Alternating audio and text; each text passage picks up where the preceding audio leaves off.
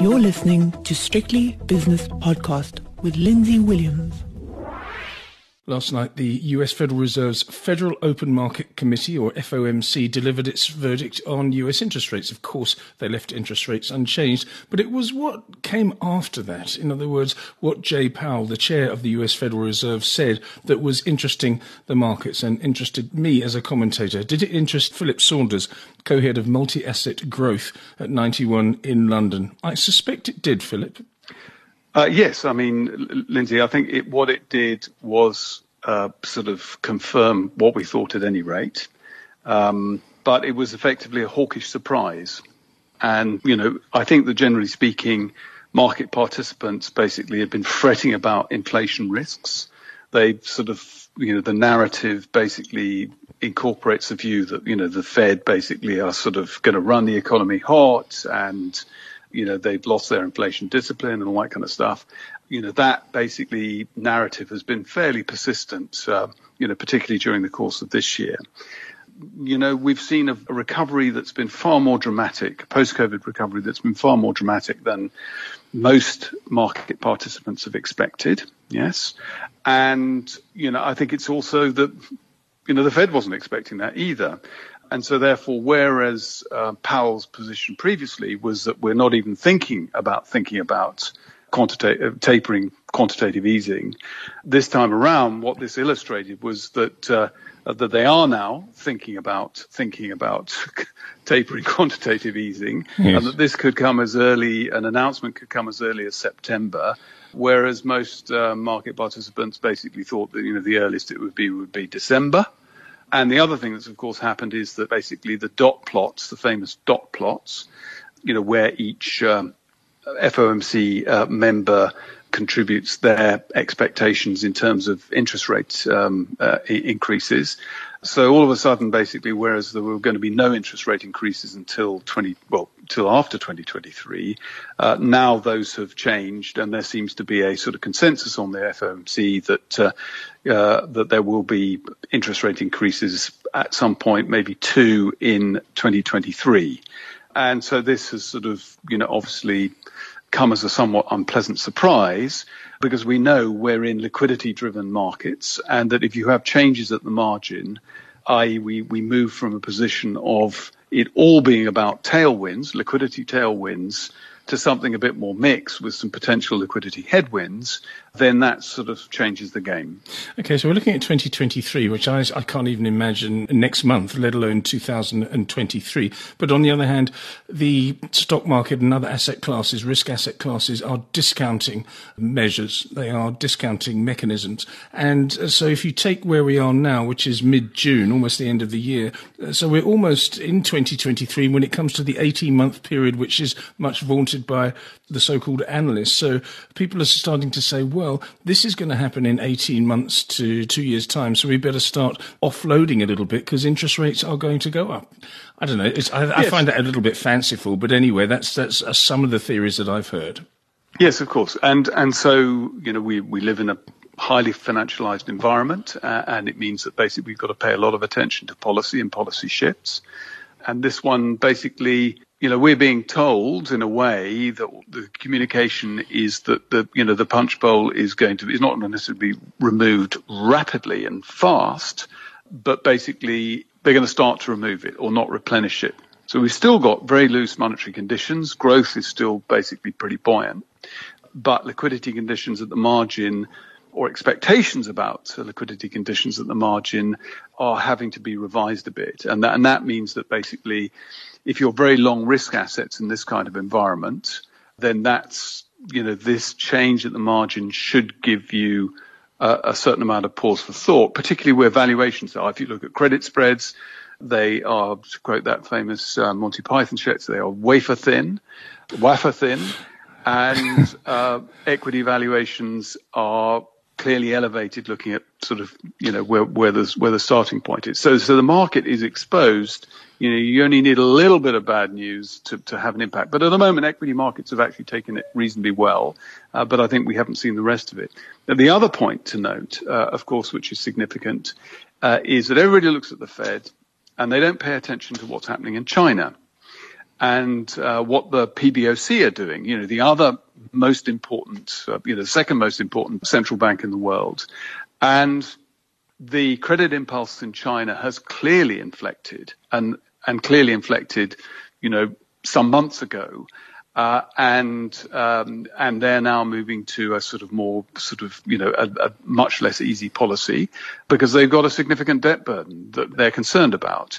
And so what that amounts to is that, in fact, if you go back to the sort of growth cycle after the global financial crisis, actually Chinese mini cycles, it was very much sort of stop go. They'd ease credit to prevent growth sort of deteriorating too much. And then basically they would then rein it in, relatively soon after that. And that really explained the mini cycles in financial markets as well. So I think the fact that things are rolling over, the policy impulse is actually rolling over in China, and they're beginning to, consider that it's going to start to shift in the States, means that you've potentially got, it's more than just the Fed. What I'm saying is more than just the Fed beginning to talk about tapering. Things are beginning to shift that will impact liquidity, which will potentially create a headwind for risk asset valuations. Okay, so quantitative easing may be tapered. What do they call it? Quantitative tightening. Anyway, there may be some less glamorous numbers being brought back every single month by the Fed from September, from what you've said. Okay, that's taken as read.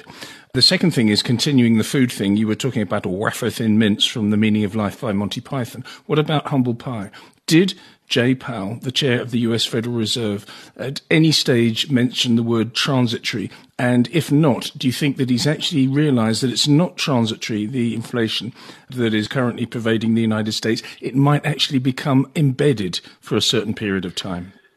Yes, I think that what they want to do is that they want to basically sort of, having persistently undershot their inflation target, for a long time now.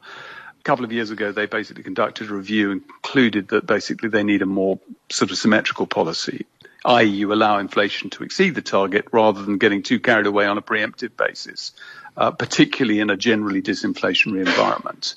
So the transitory word is what all of the central banks are using or have been using, i.e. that we basically got some supply shocks to deal with because of the nature of COVID and the strength of the subsequent recovery.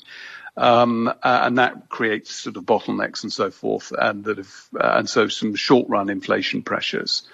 How long are they going to last? Well, we simply don't know.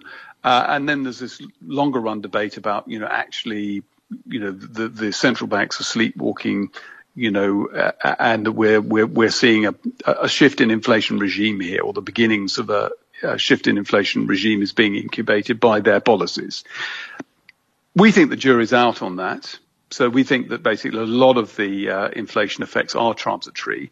And actually the inflation prints over the next few months should be very good because of base effects falling out. So I think we got all collectively a bit carried away about, and we mixed up longer term inflation risks with shorter term inflation risks.